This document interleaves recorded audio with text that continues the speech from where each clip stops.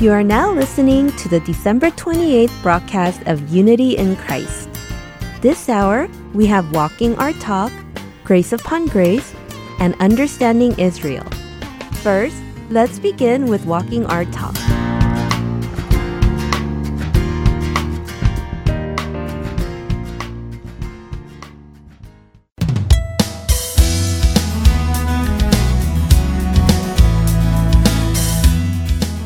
Welcome to Walking Our Talk with Alan and Polly Heller. Join our conversation as we discuss practical ways to apply spiritual principles to your everyday life and help you walk your talk one step at a time.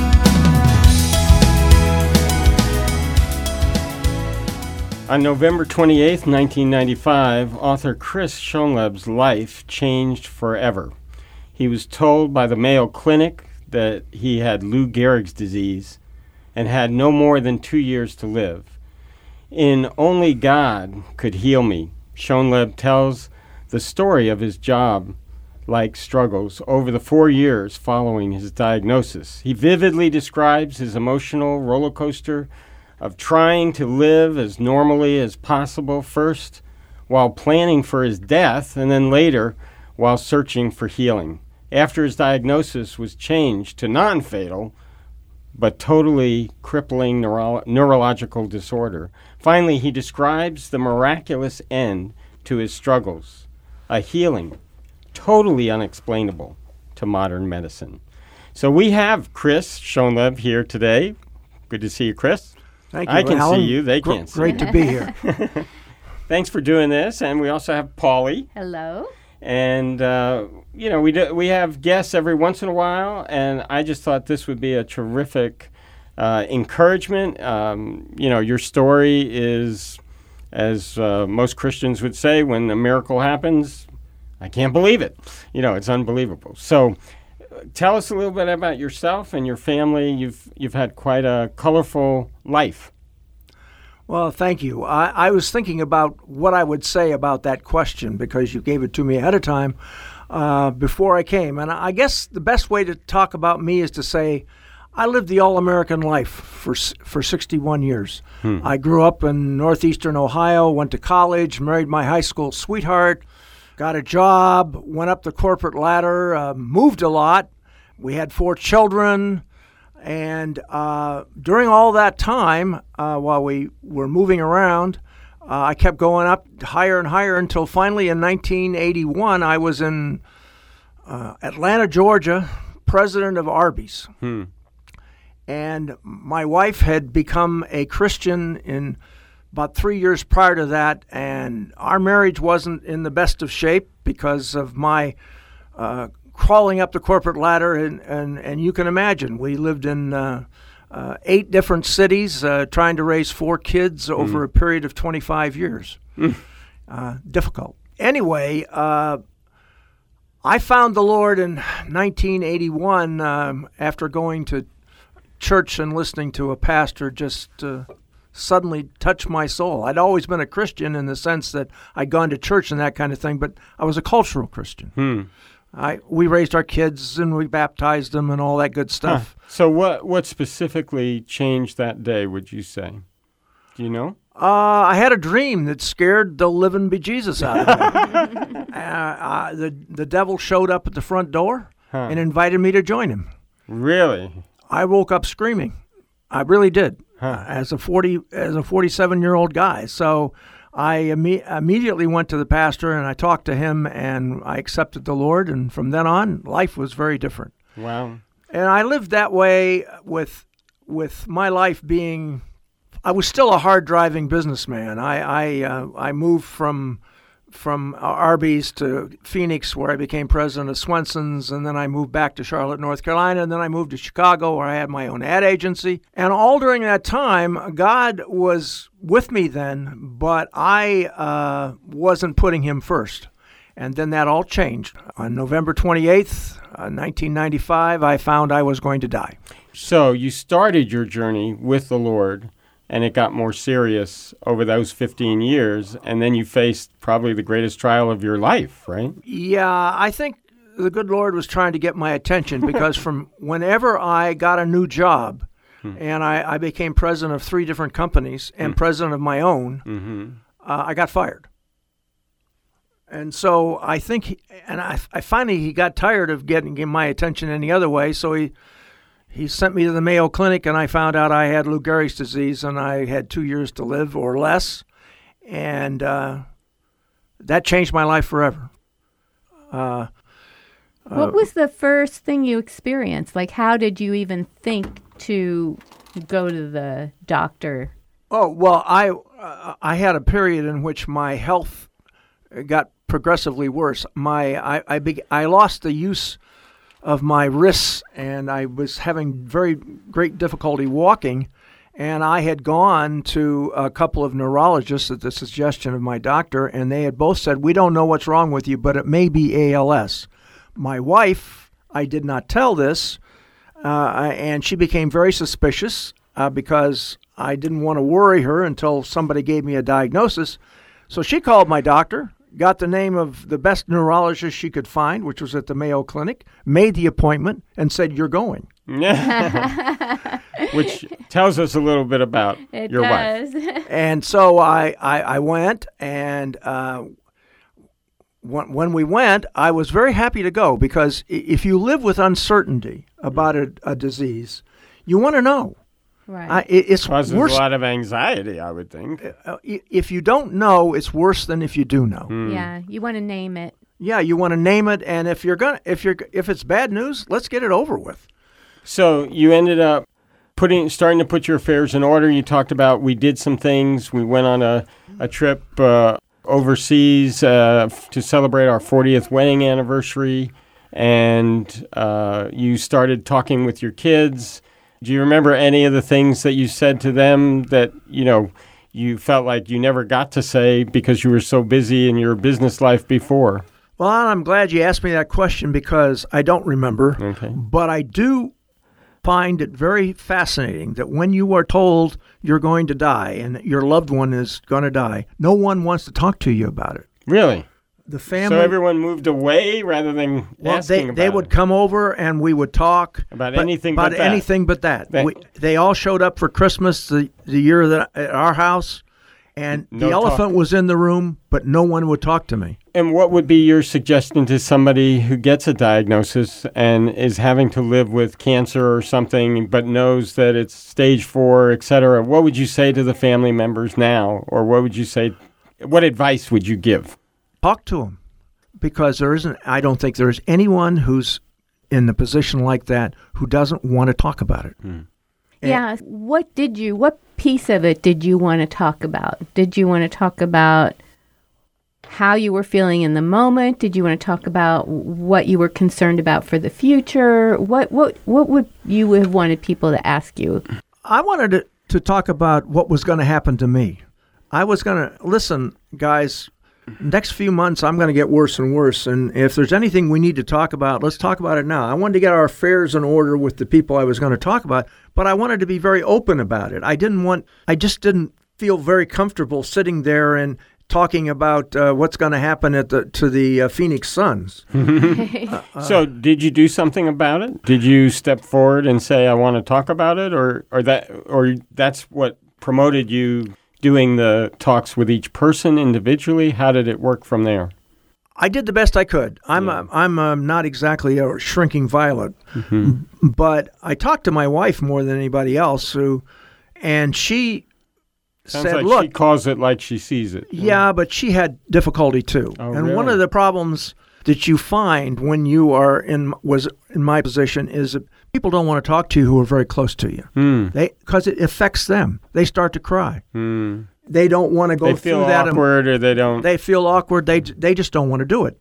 So one of the things that happened to me was I had a Stephen minister. And Stephen minister, what does that mean? A Stephen ministry is a ministry that many churches have, where you have a trained person walk alongside you, listen to you, and just let you talk and pray with you. And it's kind of like what your ministry is. You walk alongside someone and let them talk and never give advice, but let them know that they're loved and let them know that God is with them. And it was a wonderful thing for me. As a matter of fact, because of that, after I became better, my first question was, Lord, why'd you save me? You kill 30,000 people. That's what die each year of ALS? And I didn't. So why me? So then what did you do from there? Well, how long did it take to get that question answered? Until I figured out that God wasn't going to tell me, I had to go out and find out. And because he knew I was type A and he knew I would. So I went out and knocked on a few doors, and one opened at the North Phoenix Baptist Church. And one thing led to another, and my wife and I founded a Stephen ministry there. We trained over 100 people. We had a huge ministry for that big church. And doesn't that happen often where we comfort those with the comfort whereby we've been comforted? We get impacted by a ministry, and then we want to share it with everyone. Right. And the Stephen ministry is particularly that way. Almost anyone who's a Stephen minister is what I'd call a wounded healer. They've been through a divorce, so they can talk to you about the pain of divorce.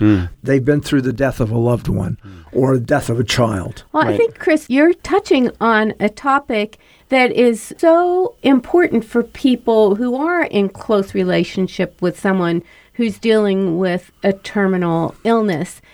As a mother who's lost a 32-year-old son to cancer, I know how difficult it was for me to talk with him about how he was feeling and what his fears were, because he, as a young man, wanted so desperately to believe that God was going to heal him, but everything in his condition was pointing to the fact that he was going to die. So how was I supposed to talk to him about what I thought was going to happen when he really didn't want to hear any negativity? He wanted people around him to be really positive, and you have to have faith that I'm going to be healed. Don't you believe God is going to heal me?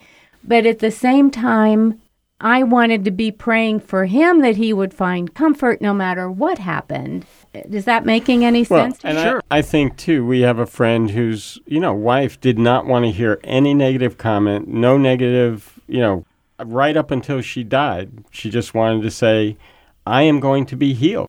And, everyone says, okay, so they were healed by dying and going to be with Jesus. But she meant that she was going to turn around in her health, and even her husband wasn't allowed to say any negative thing because that wasn't what they believed. So what would you say to Paulie's question? It's difficult because I had such a different approach to the whole issue. But I think you have to talk about who God is and that he's sovereign, and I can't offer comfort to someone who doesn't want to hear anything but I'm going to be healed. Right. And I think you have to at least... very difficult. That as a visitor or somebody out beyond the person who's That's ill, why the Stephen ministry is so good. Yeah, to give that person an opportunity anyway to express how they're feeling, whether they're wrestling with that positive, negative aspect. I want to have faith, but I also am afraid of dying, and I'm in pain, but I want to believe that God is going to heal me. At least have the opportunity to express that rather than talking about some superficial thing about like the weather or sports or television programs. Which drove me nuts. Yeah. Yeah, and I just think I had to accept as the father of a young man that was dying.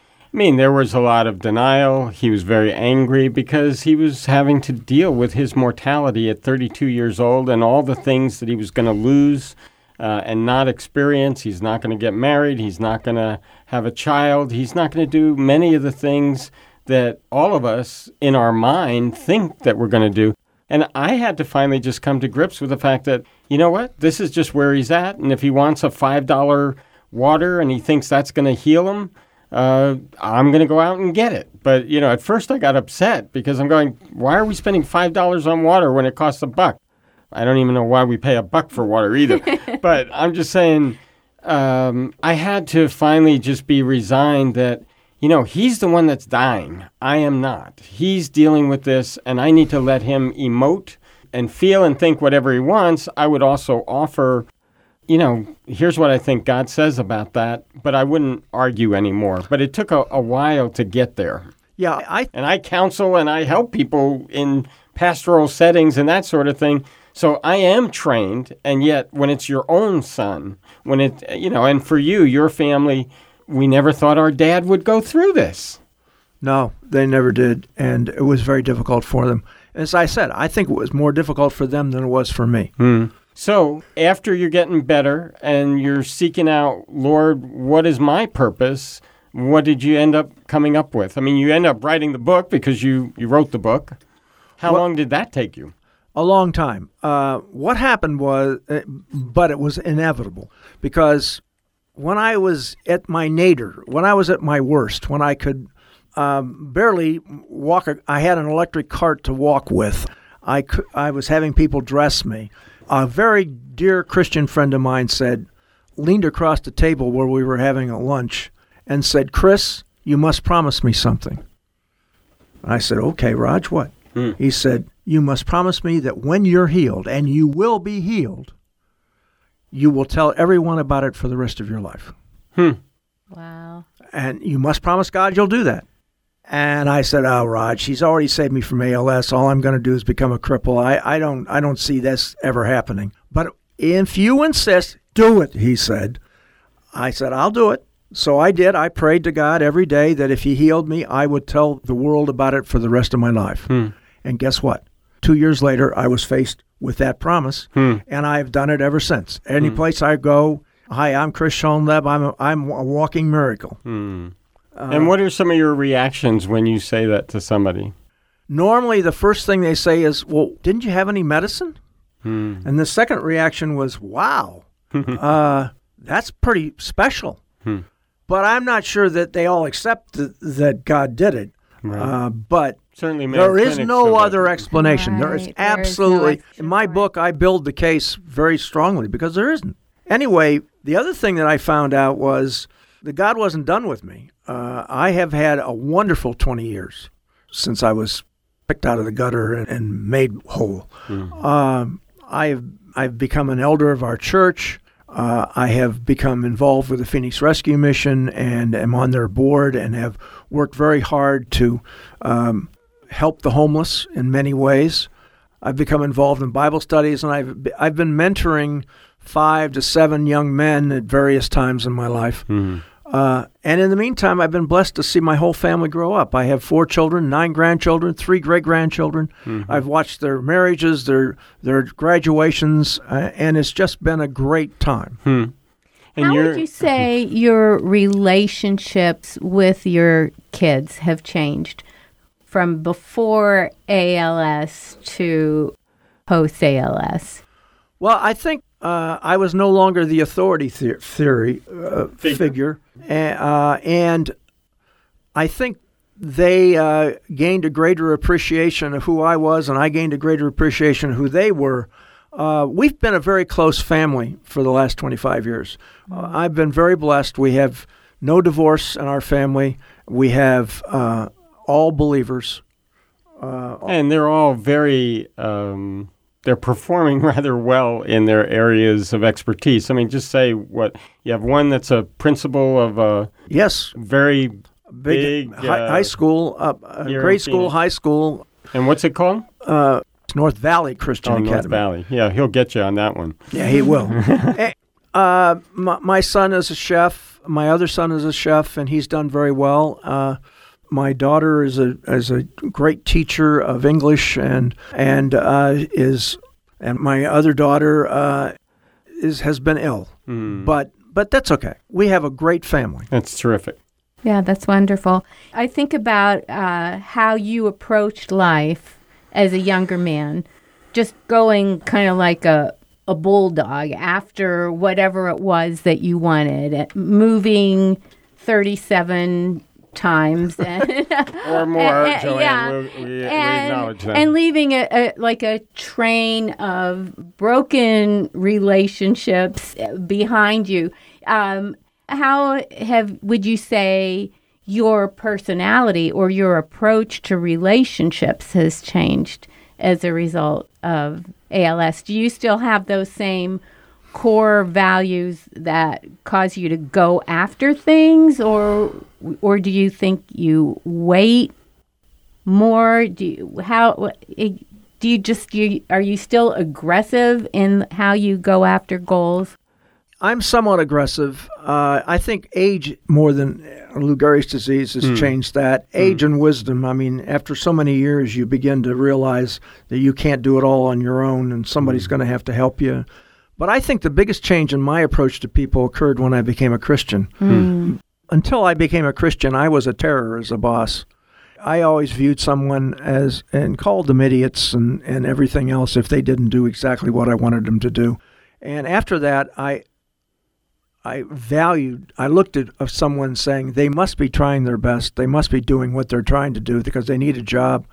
I need to help them, not yell at them.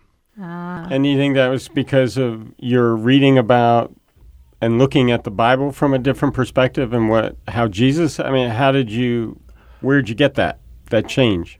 I got it the minute I accepted Christ. I had a secretary call 2 weeks later to my wife's house, and our house, and she said, "What's happened to your husband?" "He's nice."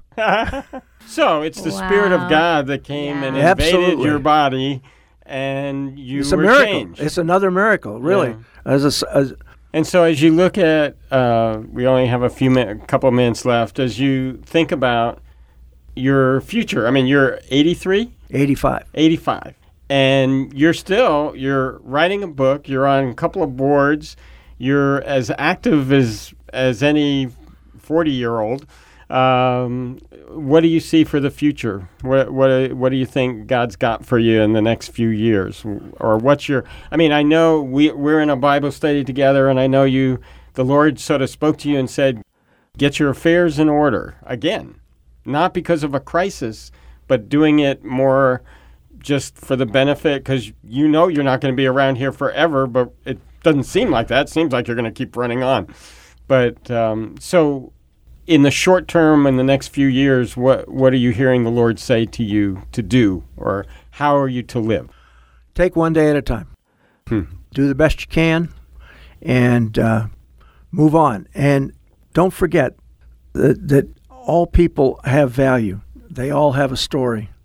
Try and be of a blessing to them, not a hinderment, or in any way get in their way. Try and help them.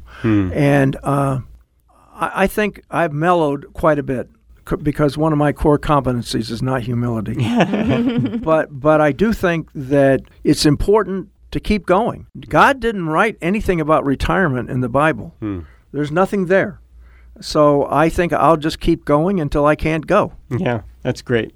I like that. So we've been talking with Chris Schoenleb, who God chose to heal of ALS, and because of a good friend telling him, if you get healed, I want you to tell everybody you come in contact with who did that for you. And that's what Chris Schoenleb does now whenever he can. If you want one of his books, you can either go on Amazon or go to our website, walkandtalk, walkandtalk.org, O-R-G, and we'll make sure we get one to you. And thanks for being with us, Chris. Yes, it was a great journey. I really enjoyed this. Thank you. And, to me, what Chris is exemplifying is what Jesus said. He said, love God with all your heart, mind, soul, and strength, and love your neighbor as yourself. And our desire is that we will walk our talk. This has been Walking Our Talk with Alan and Polly Heller, where we put into action those principles we know from God's Word, one step at a time. You can find more help at our website, walkandtalk.org.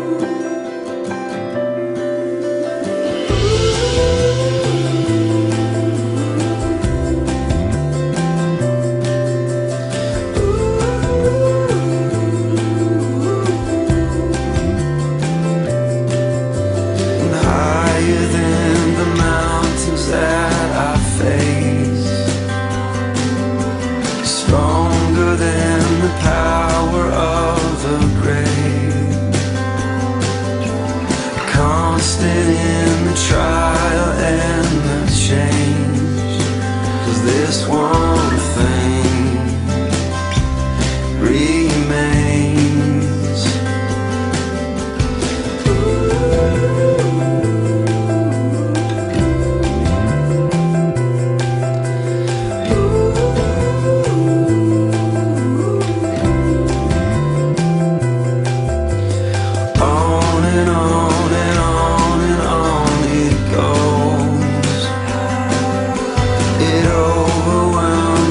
Satisfies my soul,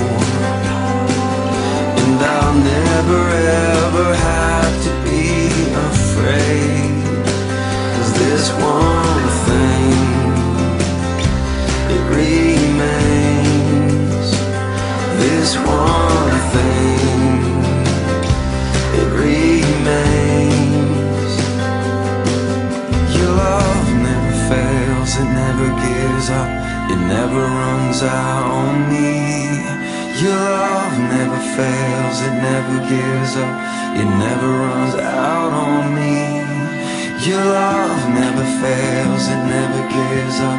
It never runs out on me. Your love.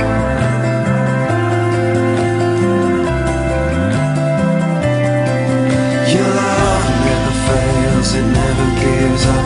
It never runs out on me.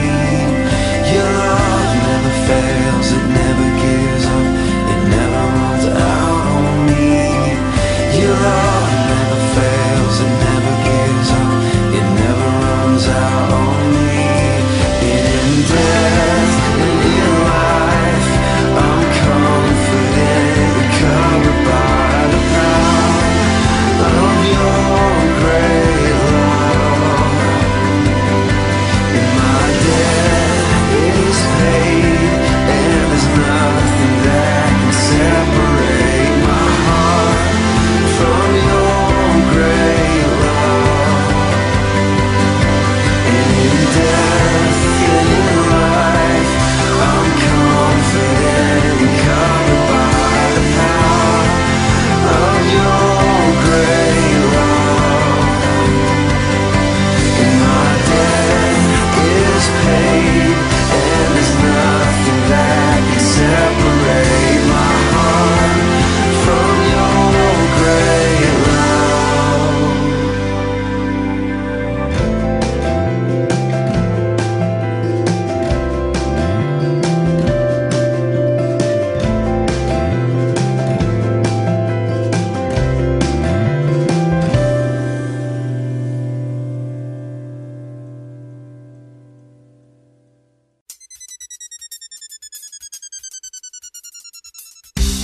Coming up next is a sermon by Pastor Joshua Vincent of Trinity Bible Church in Phoenix, Arizona.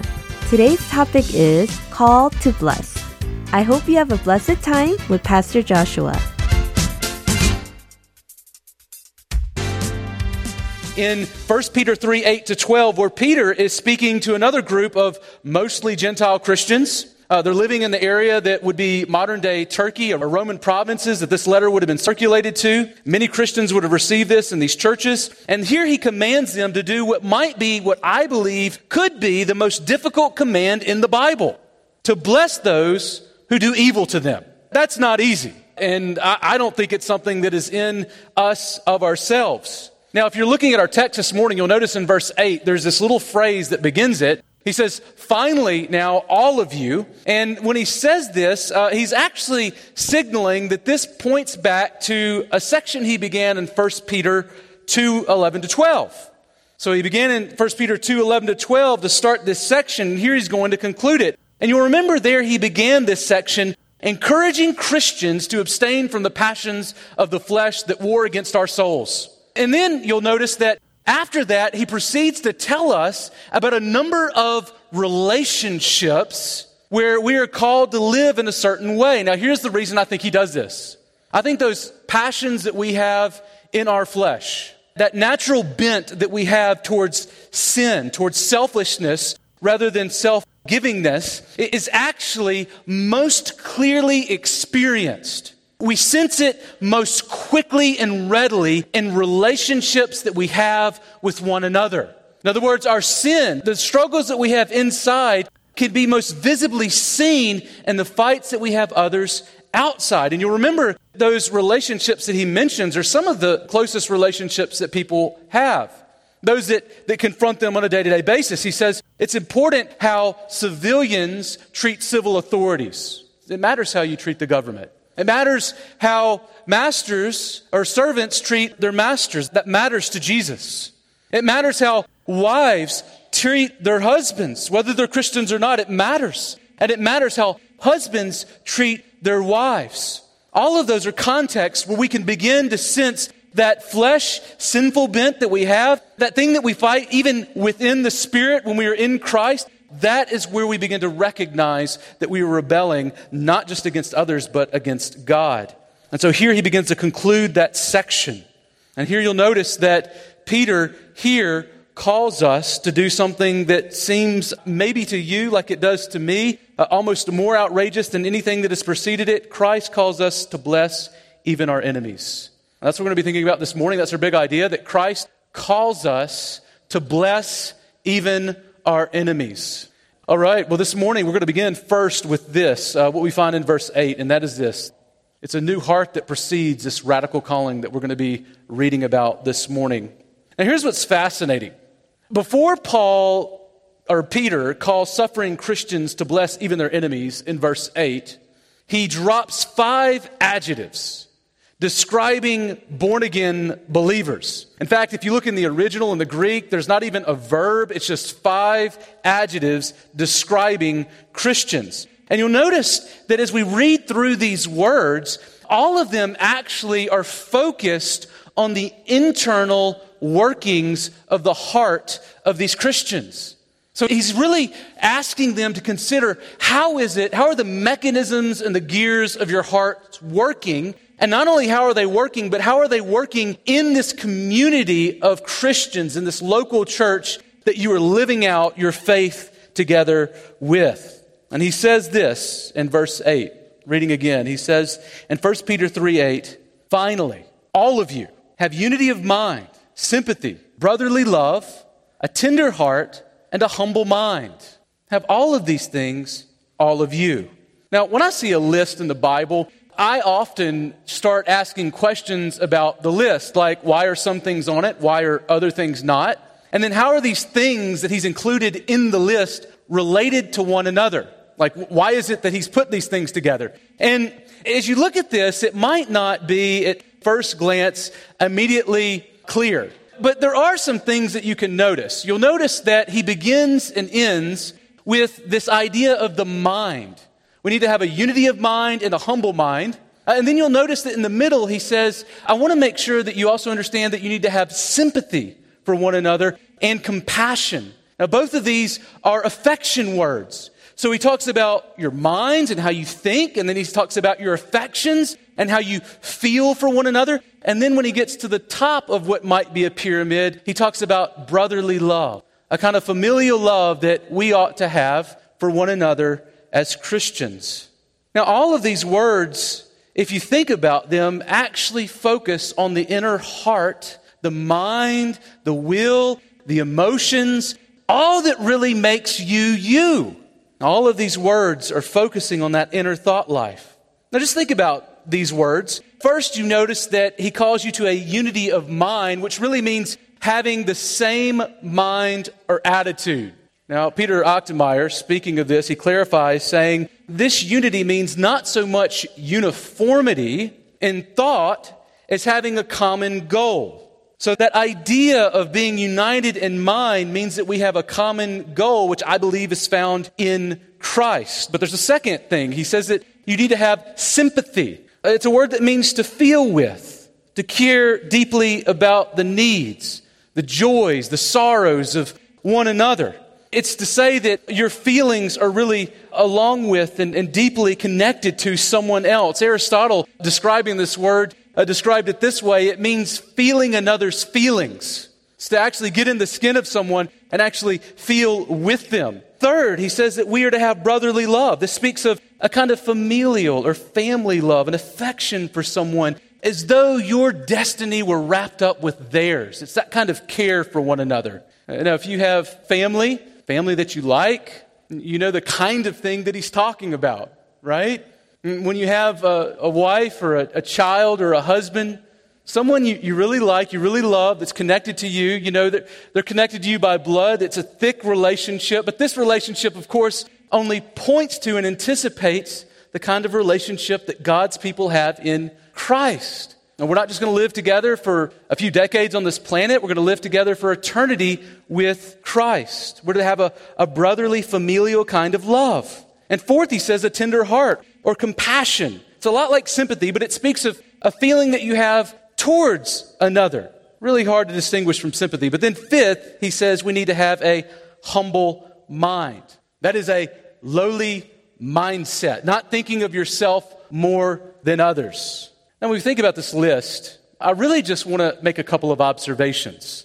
For one, notice here that Peter is concerned with our minds. He's concerned with our emotions, with our affections, with the way that we feel about others. Not only what we think, he is concerned about our thoughts, but also how we feel about others who are thinking the thoughts that we think in Christ. See, God doesn't only care about how we think, but how we feel. God's concerned about all that we are, and he actually created us with emotions to bring him glory. But you also have to ask, when you read a list like this, if you're anything like me, I'm asking myself, especially if it's early in the morning and before I've drunk coffee, but even now, what do you do if you don't think and feel like Peter says we should think and feel?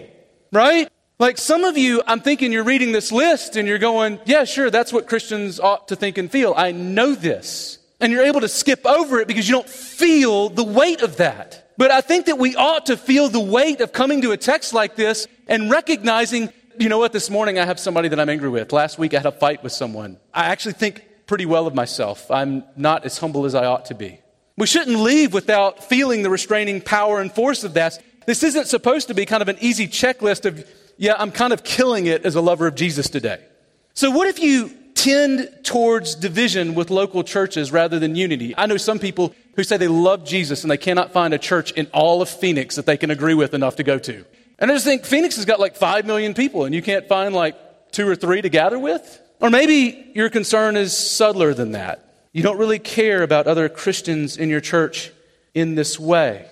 You don't feel that warmth of affection and love for them like you ought to. And maybe you know that you ought to want to love more than you do and have those kinds of feelings, and you feel convicted that you don't.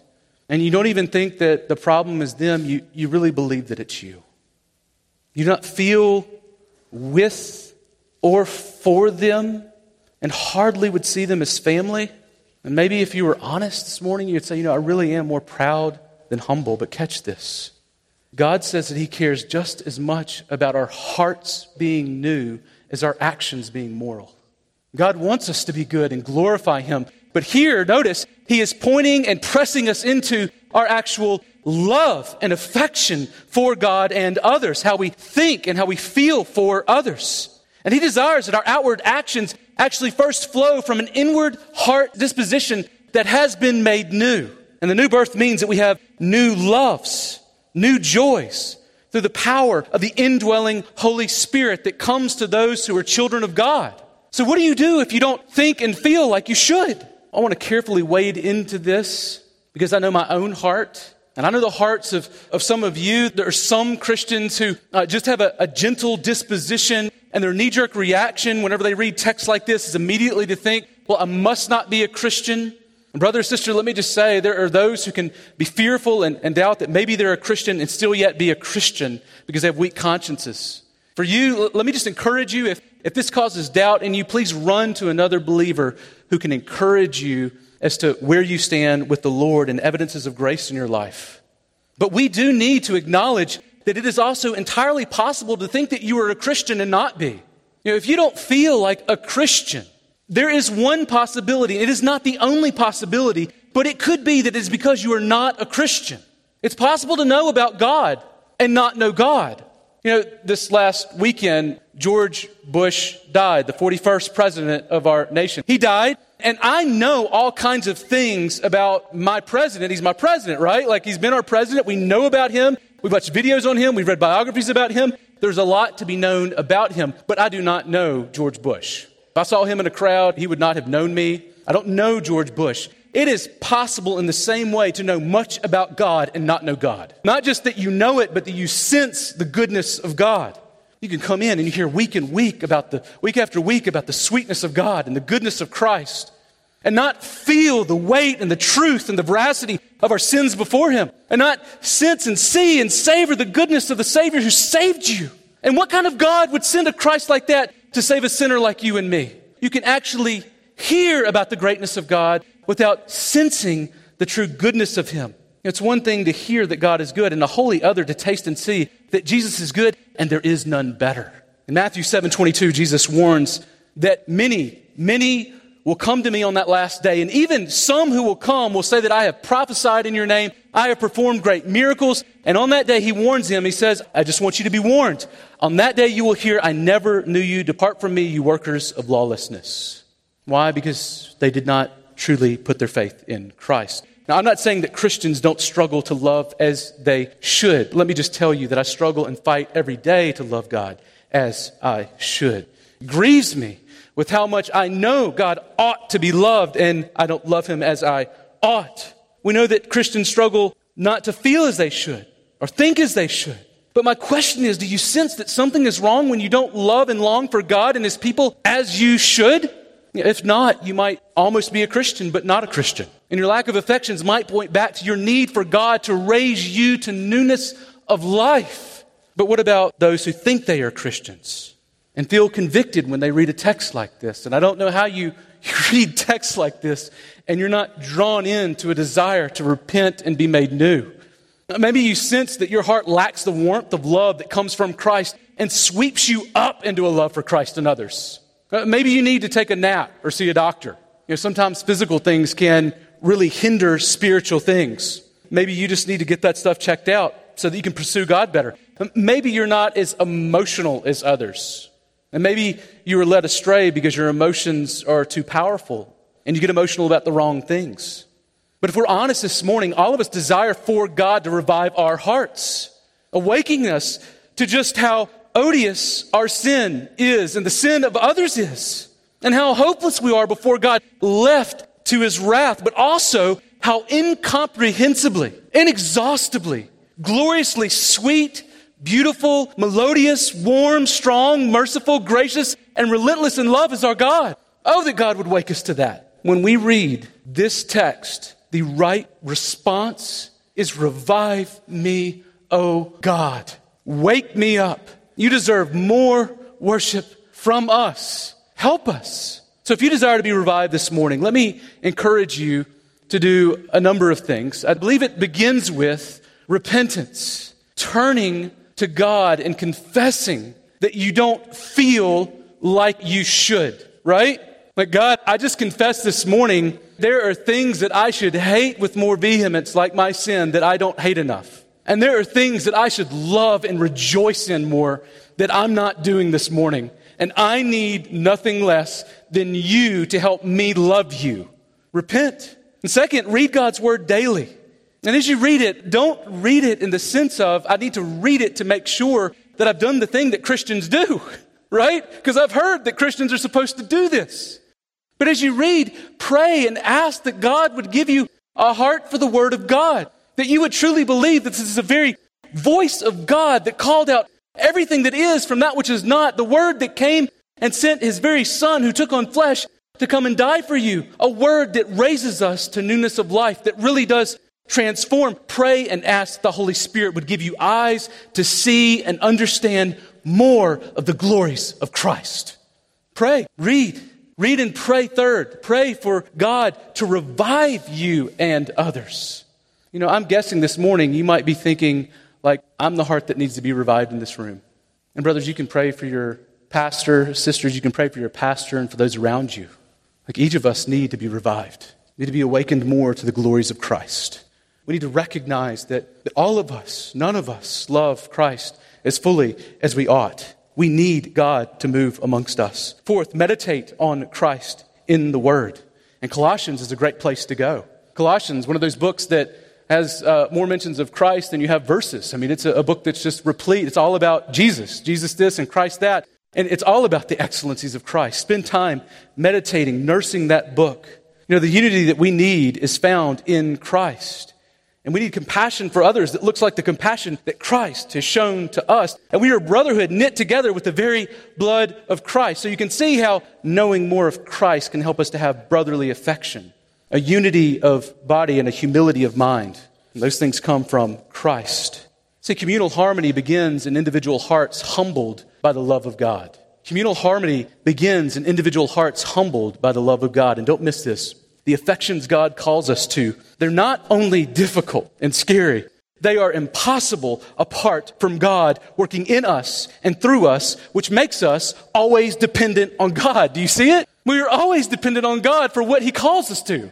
We can't ever just say like, okay, well now I'm saved and I can kind of do this on my own. When we are saved and God calls us to love Him with the kind of affections that He speaks of in verse 8, it is a reminder that you're never free of me. You always need more of me. And you can't even get more of me or want more of me unless you're seeking me. We need more of Jesus. But these affections here in this text, I believe, are so important because they absolutely precede the application in verse 9. Do you see it? Like, if you want to do this radical thing that God is calling you to, that action is preceded by affections. And if my actions are not what God calls me to, then I need to go back to my affections. But here's what he says once we understand the need for the affections that are turned towards God. He says this, second in verse 9, God calls Christians to bless even their enemies. Now you'll take note of this command. Peter has moved from the affections to the actions. And here's what he says in verse 9. This verse ruins me. He says this, do not repay evil for evil or reviling for reviling. But on the contrary, he says, bless, for to this you were called, that you may obtain a blessing. Now don't miss this. There isn't a place or a context or a culture that would have read this and felt like this was an easy thing to do. There's not a person, I don't think, that has read this, apart from the insane man or woman, that has not been challenged and broken by this calling. You don't have to really do much thinking to really get into how challenging this is.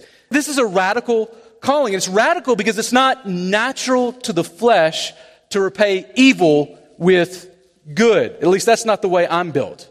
Luke 6:27-28 or other texts like this one, where Jesus commands the people listening to him, love your enemies, do good to those who hate you. Bless those who curse you, pray for those who abuse you. If you love those who love you, what benefit is that to you? For even sinners love those who love them. Sounds a lot like Jesus. Sounds a lot like Paul. You remember Romans 12:14, where he says, bless those who persecute you, bless and do not curse them. And if you're thinking about it, that would make a lot of sense in context, that Peter would be talking about loving enemies because they're living in a culture where these Christians Peter's writing to experience all kinds of sufferings on every level, from their masters to their husbands to their civil authorities. Everybody's sort of been on the attack. And so it makes sense that he was speaking to Christians facing varying degrees of persecution from the outside. But catch this, I don't think we can just limit it to that. I believe here again, Peter is actually making an argument from the greater to the lesser, right? I mean, if we have to love our enemies, I don't think he's saying, love your enemies, but if it's another Christian, you can kind of take the gloves off, right? I don't care how you treat them. That's not at all what he's saying. No, here I think that he is saying that we are called as professing Christians to love others even when they do harm to us. Now, there are a couple of things that strike me here. One theological and one practical. Theologically, just remember that calling is used in different ways in the Bible. So sometimes we talk about the calling of God in a sense of a general call. Like when we preach, we actually proclaim the gospel. And we call all who will believe to come and to believe in Christ and to be saved. But sometimes the scriptures actually use it in more of a specific way.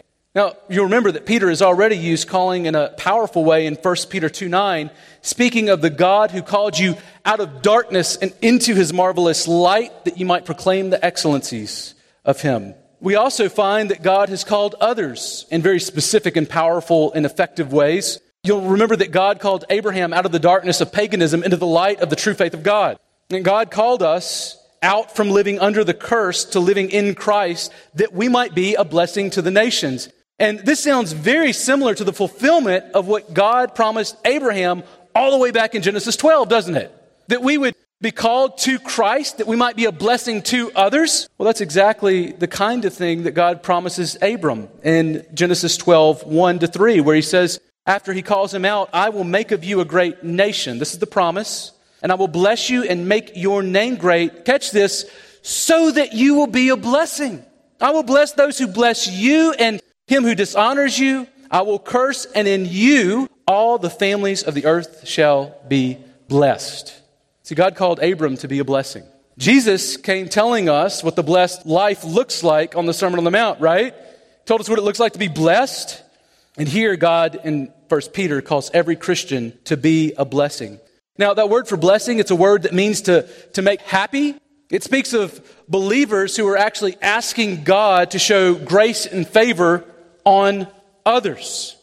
God's people are conduits of God's grace. That has always been the nature of God's people.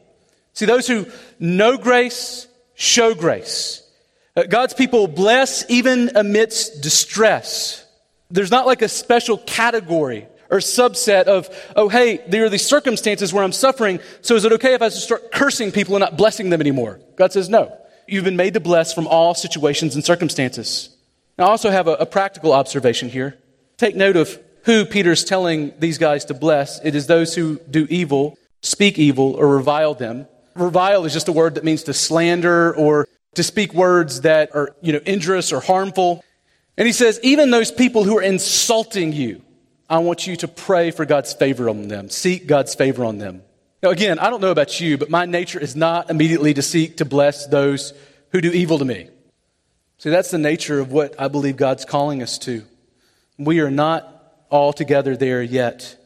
See, my desire often is to use words to tear down rather than build up. I'm usually driven more by a fear of man.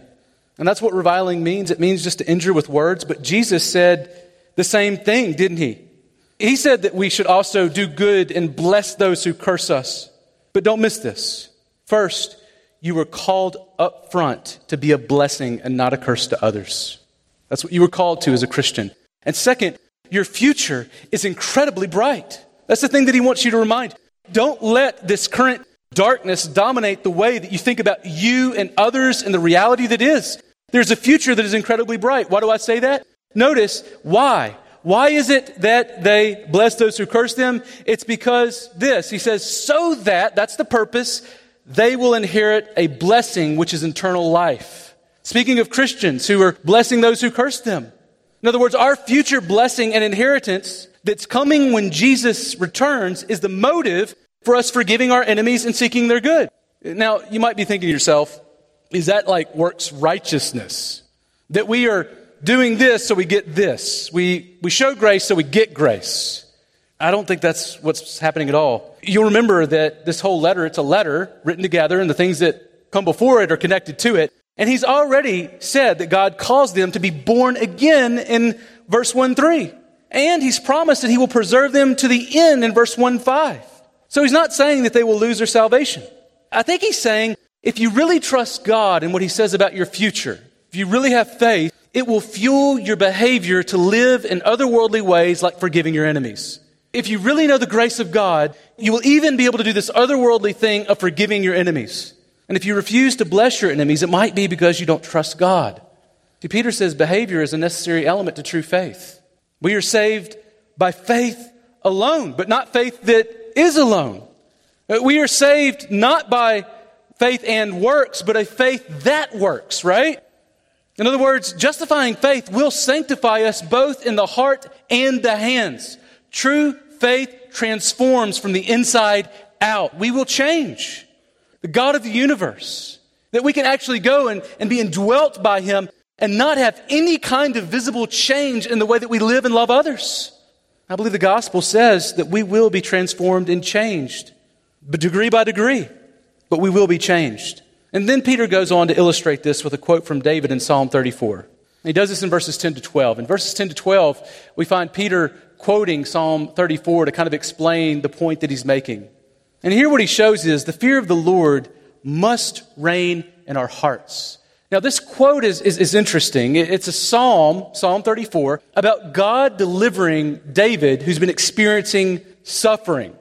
Now, Psalm 34 actually carries an inspired superscript or heading that attributes this psalm to a specific event in David's life that's recorded in 1 Samuel 21.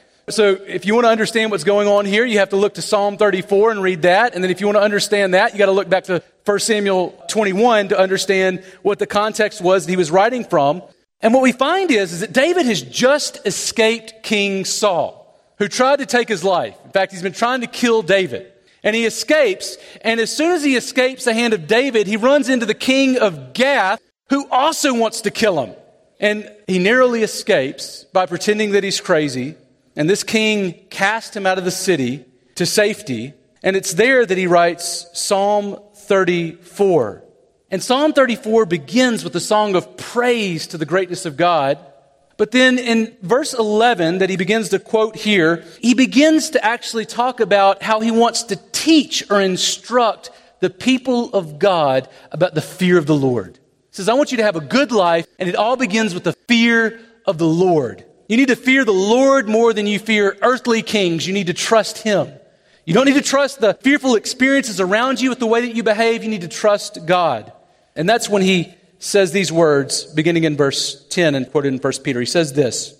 He says, for whoever desires to live life and to see good days, let him keep his tongue from evil and his lips from speaking deceit.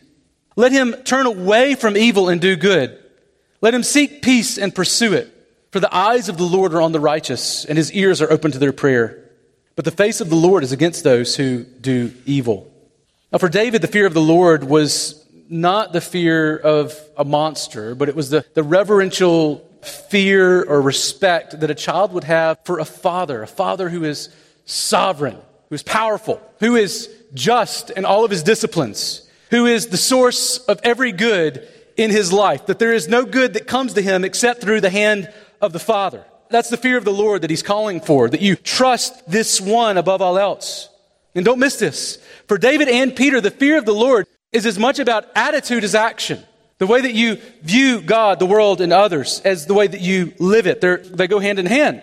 As one pastor put it, if you fear God, you will fear nothing else.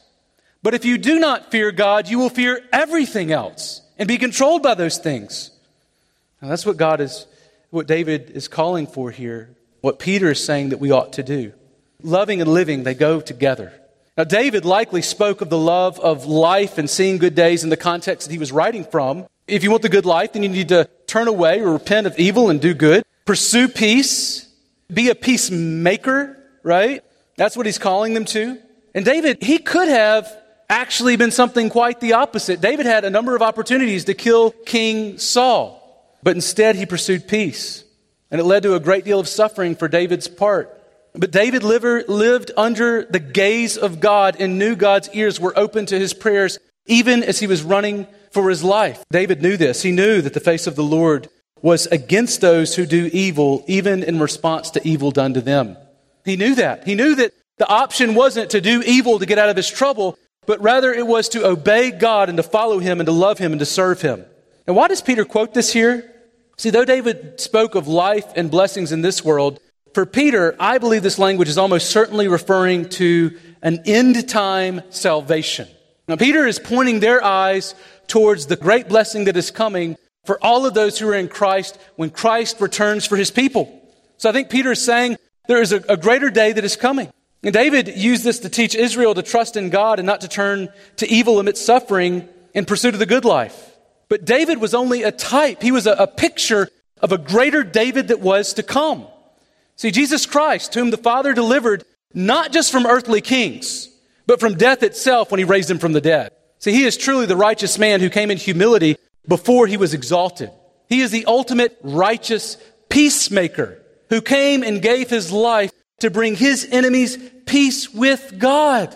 We should be able to bring peace to those who do evil to us, just in the sense that we are reminded of who Christ is and the love that He has shown us. He did not love us while we were lovely. He loved us while we were enemies. In fact, Isaiah 53, that great evangelist and prophet, looked forward to the day that Jesus would come. And he described him in this way. He says that he was oppressed and he was afflicted. Yet catch this, he opened not his mouth. He did not revile. He didn't insult those who came to take his life.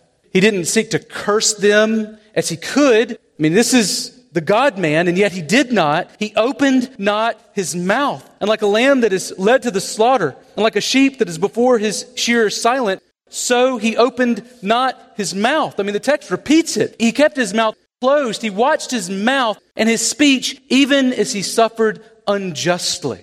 See, Jesus could have cursed humanity, but he sought to be a blessing towards unworthy sinners like you and me. Could have called down the host of heaven to destroy us as he hung on that cross at Calvary. He could have said, Lord, wipe them out and start over because I know you're fully able to do that. But instead he said, Father, forgive them for they know not what they do. And what a Savior. God really does call his people to love their enemies. This isn't just hard, it's impossible left to ourselves.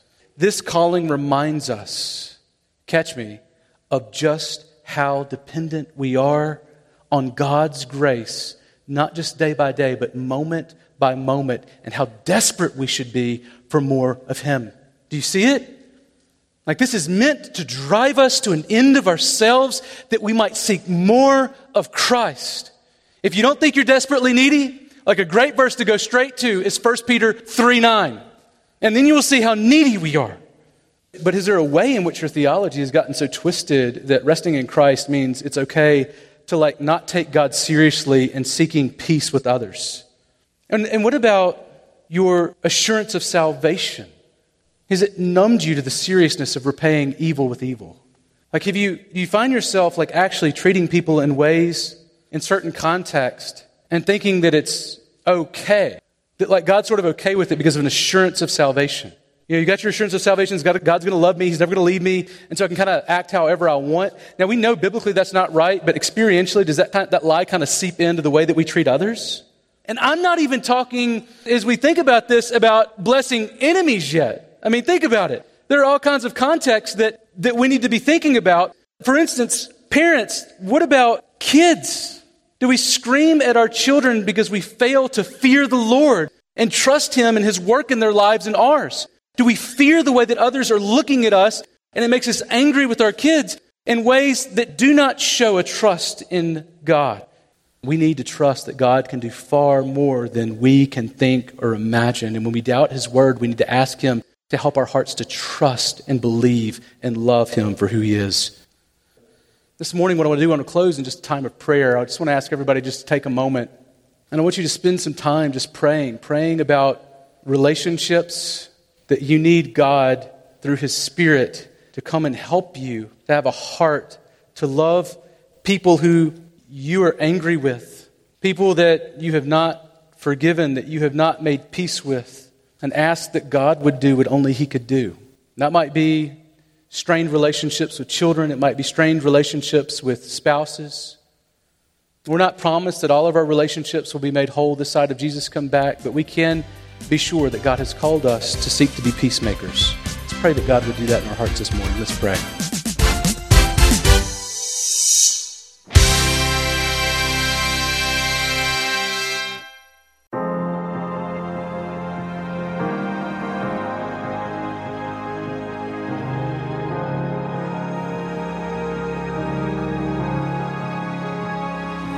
There's a place where mercy reigns and never dies.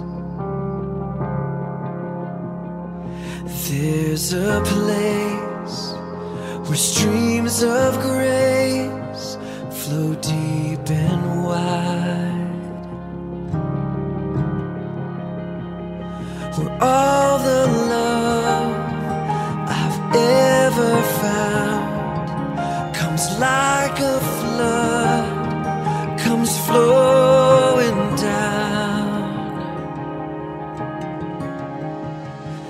At the cross, I surrender my life. I'm in all of you. I'm in all of you. Where your love ran red and my sin was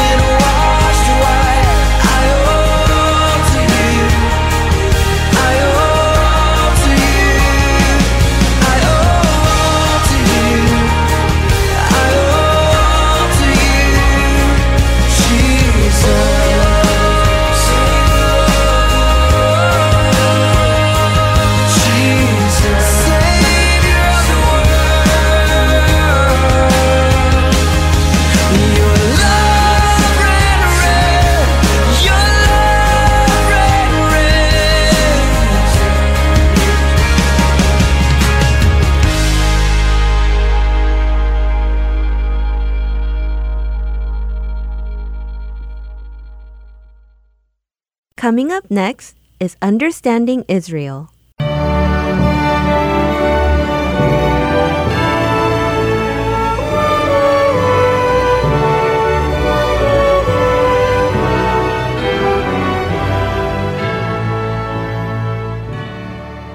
Hello, everyone, and welcome to our final program in our series, Understanding Israel.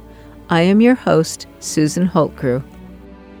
During our time studying Israel, we have spent a considerable amount of time in the Old Testament, understanding God's law and ordinances and why the Jewish people observe them so religiously, as well as understanding how precious the children of Israel are to God, centuries ago as well as today. We also learned as new believers how we can take some of those laws and ordinances and apply them to Jesus and our hope for the future.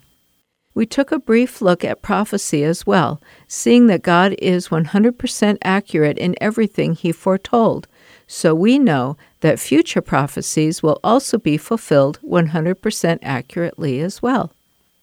Some say the Scriptures is God's love letter to the people of the world.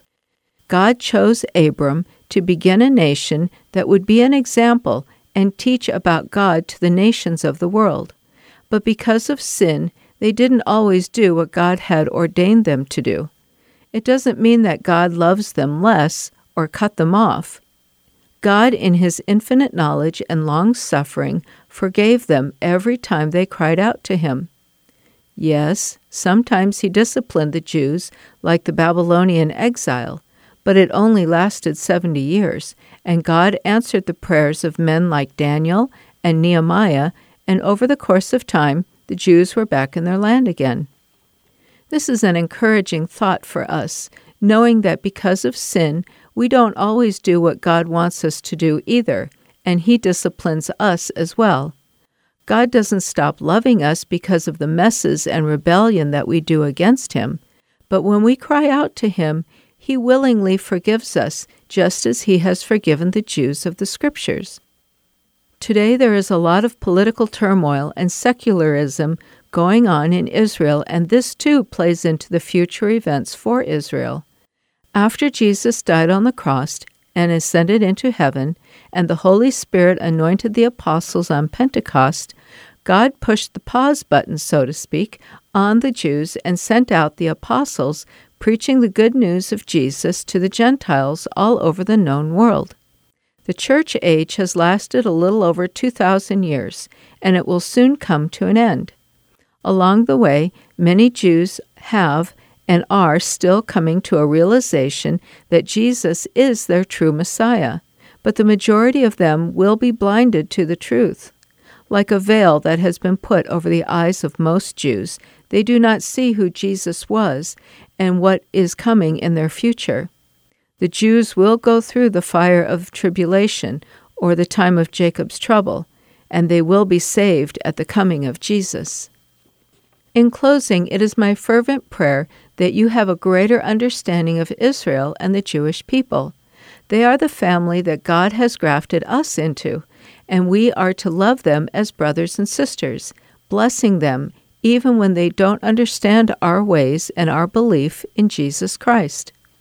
I want to leave you with the words of Isaiah in chapter 62, verses 1 through 4, 6 through 7, and 11 through 12. For Zion's sake I will not keep silent, and for Jerusalem's sake I will not keep quiet, until her righteousness goes forth like brightness, and her salvation like a torch that is burning. The nations will see your righteousness, and all kings your glory, and you will be called by a new name, which the mouth of the Lord will designate. You will also be a crown of beauty in the hand of the Lord, and a royal diadem in the hand of your God. It will no longer be said to you, forsaken, nor to your land will it no longer be said, desolate, but you will be called, my delight is in her, and your land, married. For the Lord delights in you, and to Him your land will be married. On your walls, O Jerusalem, I have appointed watchmen, all day and all night. They will never keep silent. You who remind the Lord, Take no rest for yourselves, and give him no rest until he establishes and makes Jerusalem a praise in the earth. Behold, the Lord has proclaimed to the end of the earth, say to the daughter of Zion, Lo, your salvation comes. Behold, his reward is with him, and his recompense before him. And they will call them the holy people, the redeemed of the Lord, and you will be called sought out, a city not forsaken. And as David said in Psalm 122, verse 6, Pray for the peace of Jerusalem. May they prosper who love you. Pray also for the salvation of the Jewish people, that many will be saved before the tribulation begins. God bless you all, and shalom.